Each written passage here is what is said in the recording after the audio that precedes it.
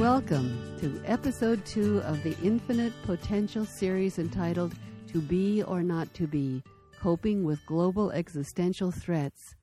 So, Adam, to be or not to be? What is the question? What exactly are existential threats? Well, since Halloween is coming up in a few days, I thought it might be fun to talk about the really scary stuff. Nick Bostrom, founder of the Institute for the Future of Humanity, and others make a distinction between existential threats and global endurable risks. Bostrom suggests that endurable risks might include things like threats to the biodiversity of Earth's ecosphere, moderate global warming, global economic recessions, even Great Depressions, and stifling cultural or religious eras such as the Dark Ages, even if they are worldwide, provided they are transitory. To say that a particular global risk is endurable is not to say that it is acceptable or not tragically serious. A world war fought with conventional weapons or a Nazi-style Reich lasting for a decade would be extremely horrible events, even though they would fall into the category of endurable global risks, because humanity could eventually recover. On the other hand, they might well be local terminal risk for many individuals and for persecuted ethnic groups. Now, an existential risk is one where an adverse outcome would either annihilate humanity or permanently and drastically curtail its potential. An existential risk is one where humankind as a whole is imperiled. Existential disasters would have major adverse consequences for human civilization for all time to come. Some respected scientists and futurists are saying that humanity could become extinct by the end of this century. There have been doomsayers since time immemorial. Do you think these scientists could be exaggerating? Why would they say that? Who knows what the future will bring? But scientists who are studying the trends see some scary clouds forming. Personally, I think fear only increases the likelihood of a bad outcome. Anyway, the existential challenges could be seen as almost the opposite of the radical life extension challenge we addressed in Episode 1. Existential catastrophes imply the extinction of all intelligent life, either quickly, going out with a bang, or slowly just kind of petering out with a whimper. We're talking about things like all-out nuclear war, some form of toxic, self-replicating nanotechnology, germ warfare, and all kinds of technologies that go awry. You know, some scientists worry about the new Large Hadron Collider near Geneva accidentally causing a small tear in the fabric of space-time and creating a mini black hole that gobbles up the Earth. There are, of course, super pandemics, environmental disasters like extreme global warming, and even end games that are not of our own making, such as huge asteroids, a supernova exploding too close to our star system, say about 100 light years from Earth, radiation from space, supervolcanic eruption, and so on. Ooh, makes Halloween horror movies seem tame. What do serious, responsible scientists think? Interestingly, to me, there have only been about 4 major papers written on this in recent times that I know about.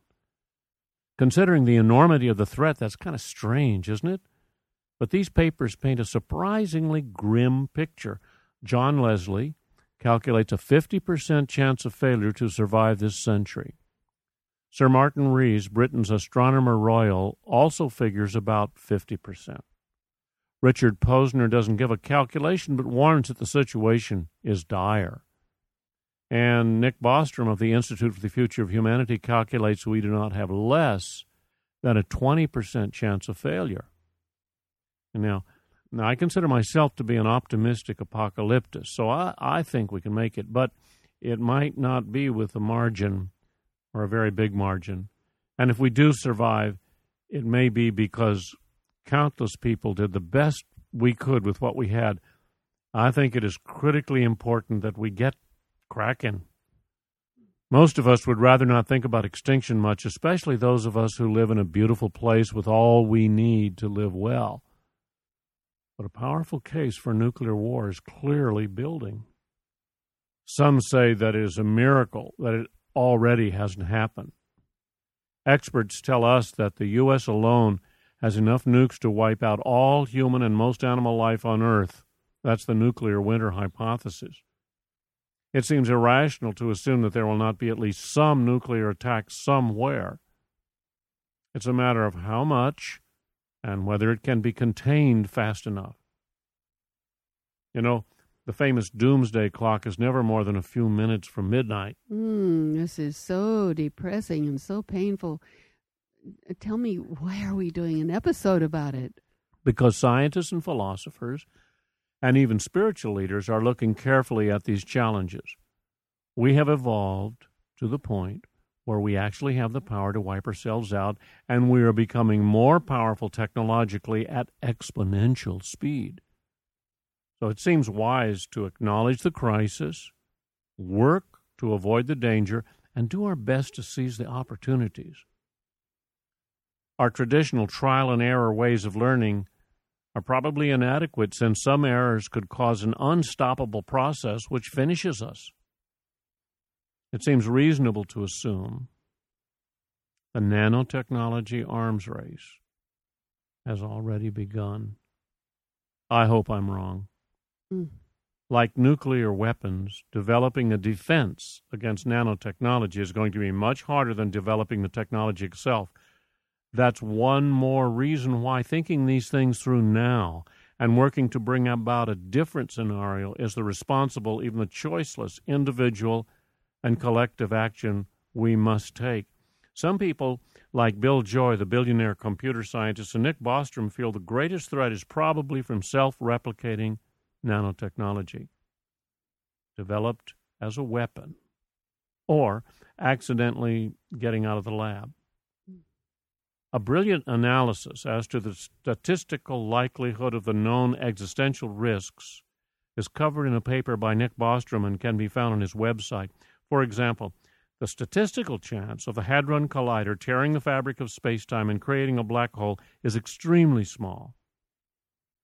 However, the world has never seen the kind of concentrated man-made power the Hadron will be generating.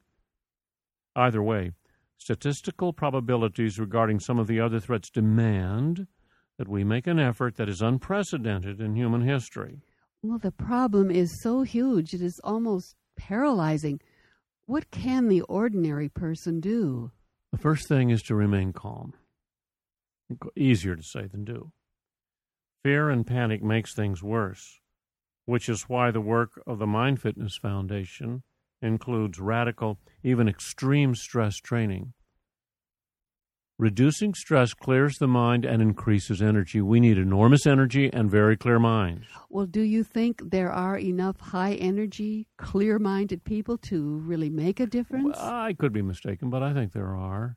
In my heart of hearts, I do too as well. But it does get overwhelming at times. Obviously. The magnitude of the risk demands that we use our best minds and resources extremely wisely. The ordinary person plays an absolutely critical role because, as Einstein said, the field actually is the governing agency of the particles. Society must provide an environment that enables those who can to work creatively enough to make the immense differences our situation requires. The way I look at it, the ordinary human being must learn to live with the reality that perfect security is an illusion and always has been and will continue to be. Is there a way to use one's mind so that it is possible to live in a world in which everything is changing all the time? What is the science and art of having a wonderful life in this real world that we have now? How can the ordinary human being learn to see that the inherent insecurity of life can be a blessing rather than a curse? The great news is that the same kind of learning that can bring about psychological freedom is also the kind of learning that maximizes coherent thinking and both individual and collective power to reduce or even transform global existential threats, at least the man-made ones. And organizations such as NASA's Near-Earth Asteroid Tracking Program and the Space Guard Foundation are beginning to work on reducing risks from outer space. We are working on ways to divert asteroids or destroy them when we find one that looks like it will hit us and is big enough to cause catastrophic damage. Most people probably think the scientists are just trying to scare us into action and generate grant money. Also, down deep, people probably feel scientists are not seeing the whole picture and that there is something out there that will hopefully intervene and save us if things get bad enough. From your mouth to God's ears.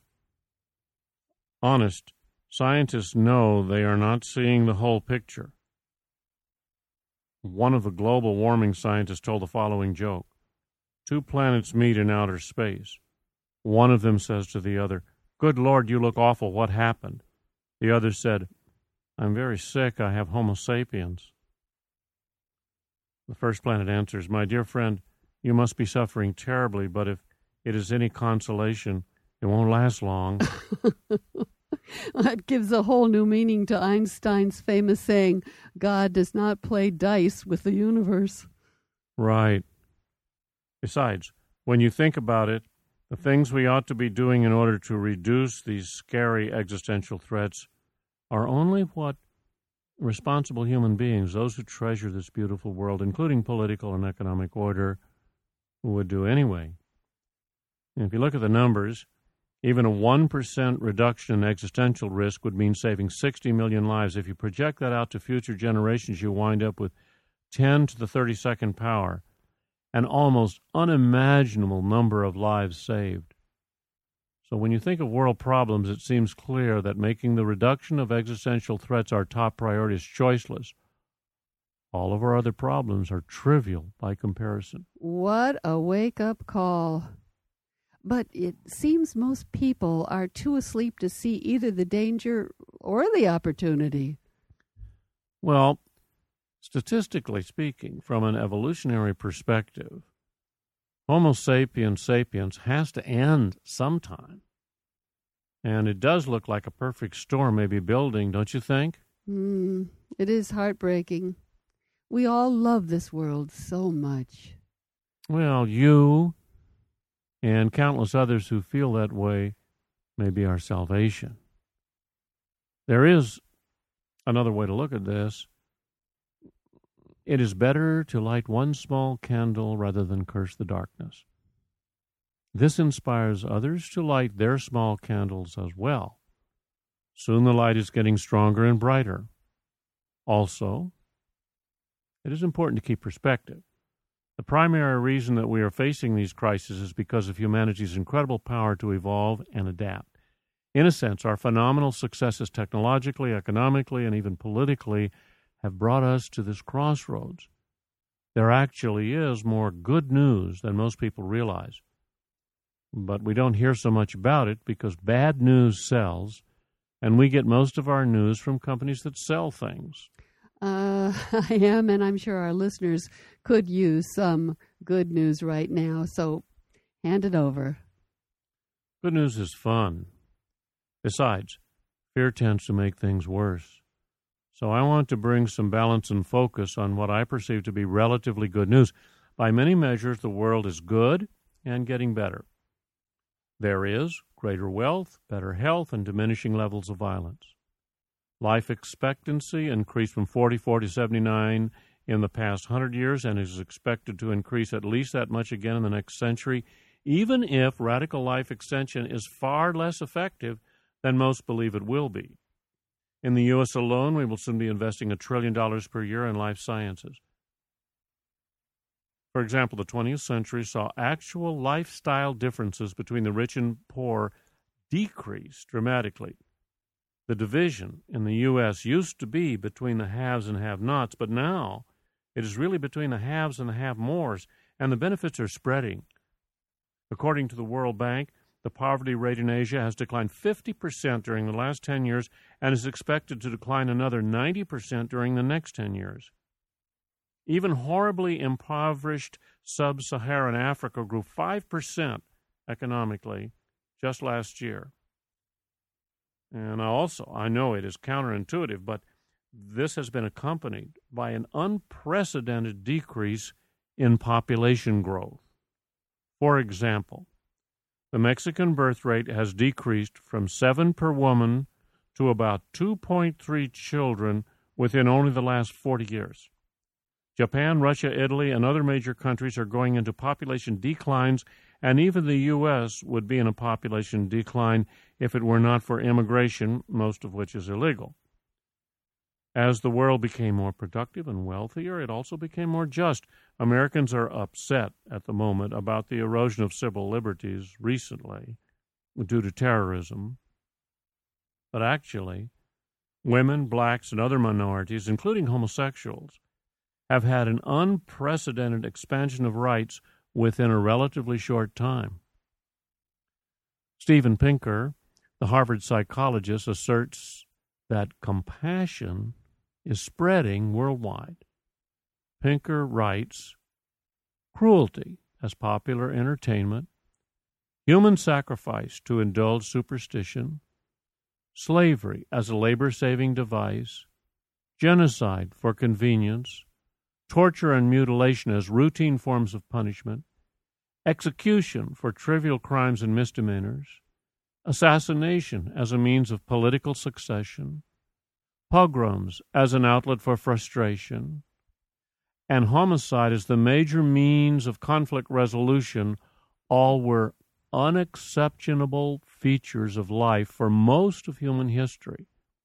Yet today, they are statistically rare in the West, less common elsewhere than they used to be, and widely condemned when they do occur.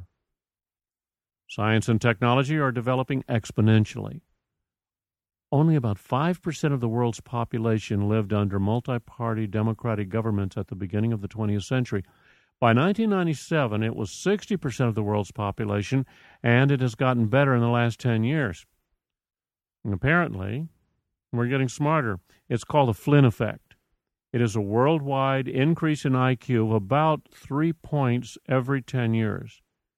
It is controversial, but assuming it is true, it is probably due to better health, nutrition, availability of information, increased connectivity, and those kind of things.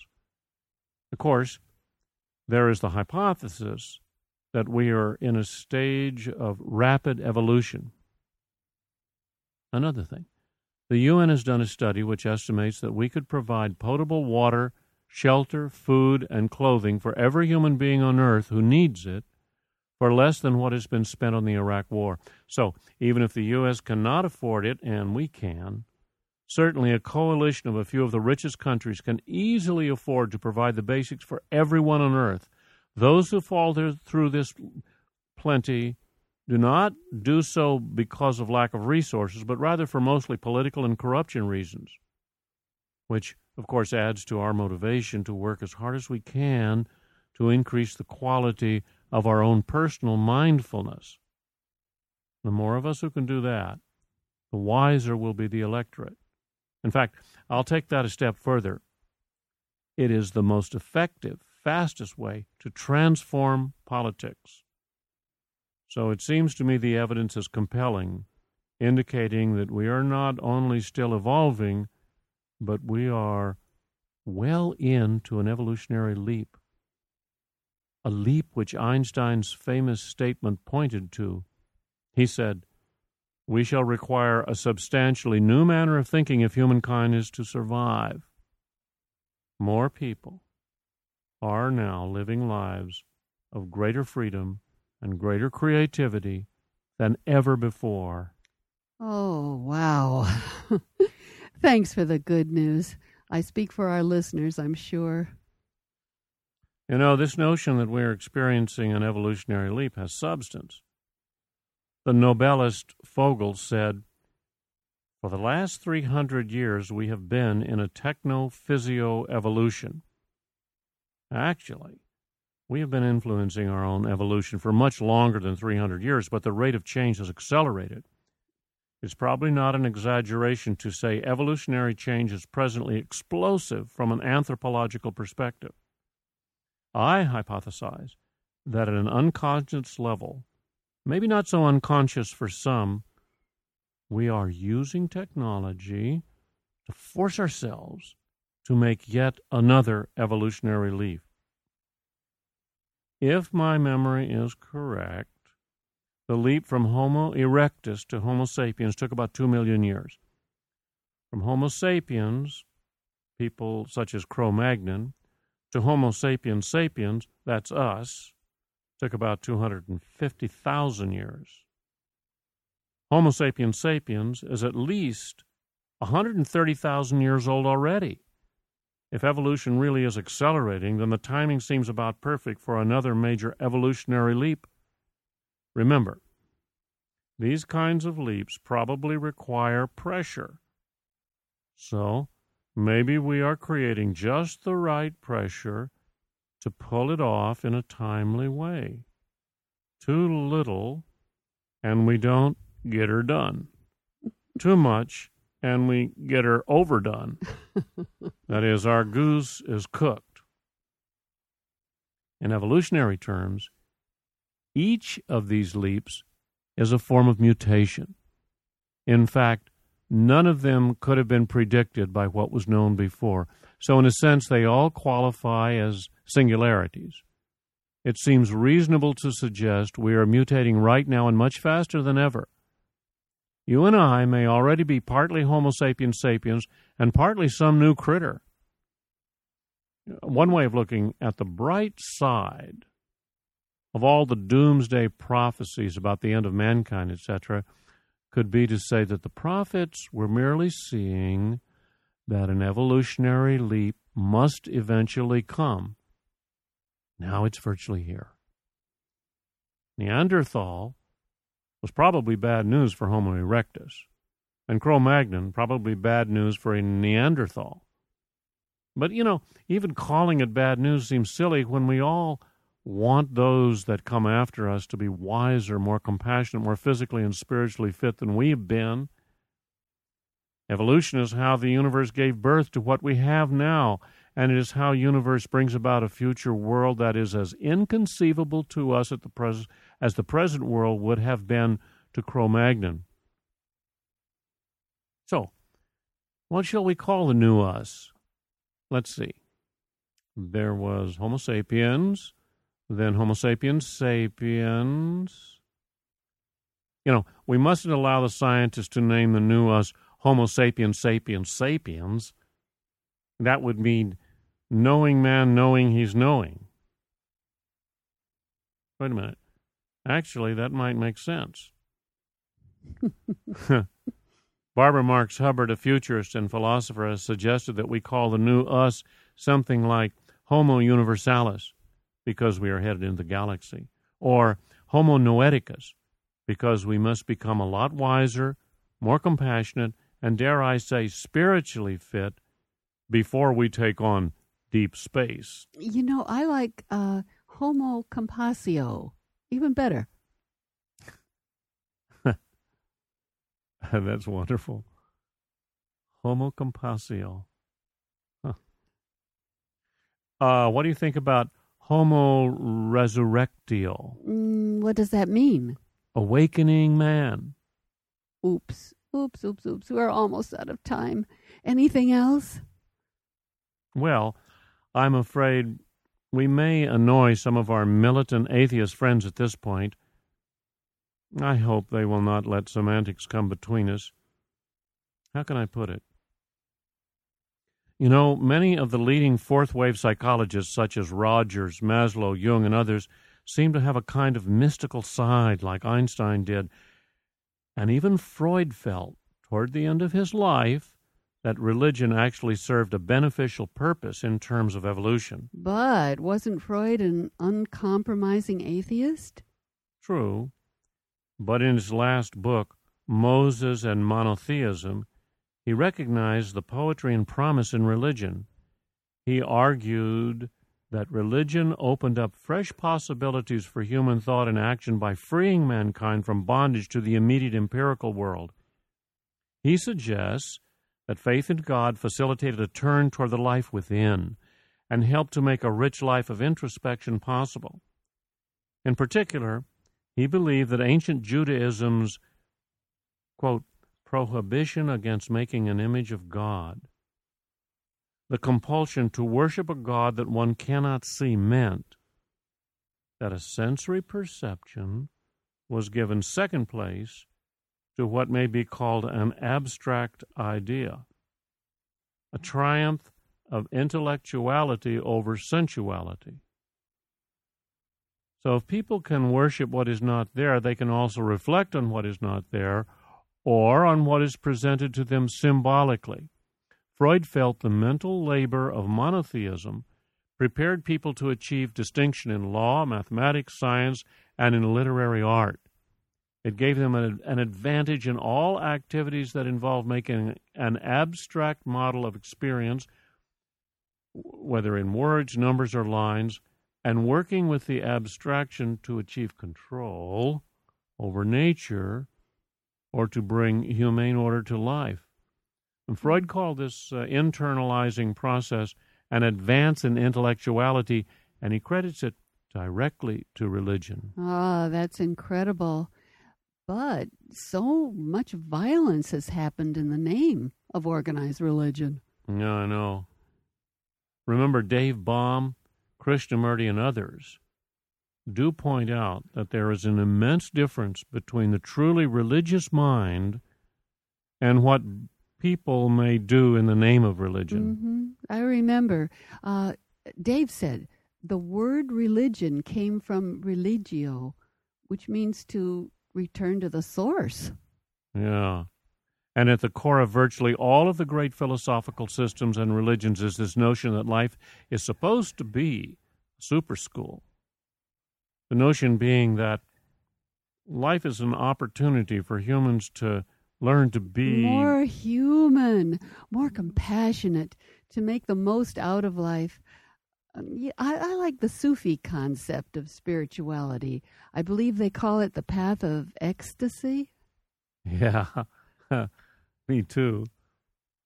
One of the most interesting phenomena is that the more the new psychology, what Maslow called fourth wave psychology, emerges, the more it seems to have in common with the best of some of the ancient psychological sciences, such as Buddhist, Greek, Chinese, and Ayurvedic forms of mind science. But you know, I've been wondering why Buddhist psychology makes such a big deal out of the concept of reincarnation, since the whole idea is to do the best you can with what you have now to work with, which is this daily life, moment to moment. To me, going to sleep at night and waking up in the morning is enough of a reincarnation challenge. But, you know, what if reincarnation were to actually turn out to have validity?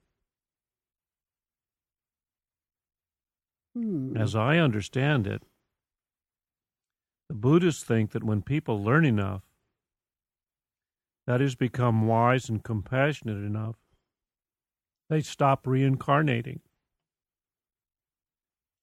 So, it makes life and dying to be a kind of transformation process from what we call human to some sort of transhuman being or heaven knows what.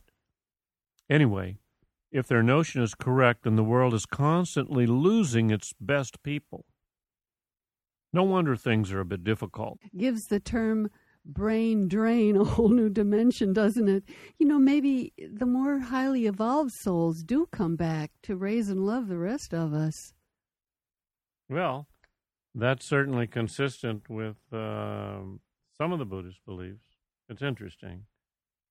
Anyway, even from an atheistic and evolutionary perspective, we are learning, and that may be the biggest reality and opportunity life offers us. If that is true, then even if we are creating our own challenges through technology and our own evolution, the crisis we are facing, including global existential threats, may be immense opportunities disguised as insoluble problems.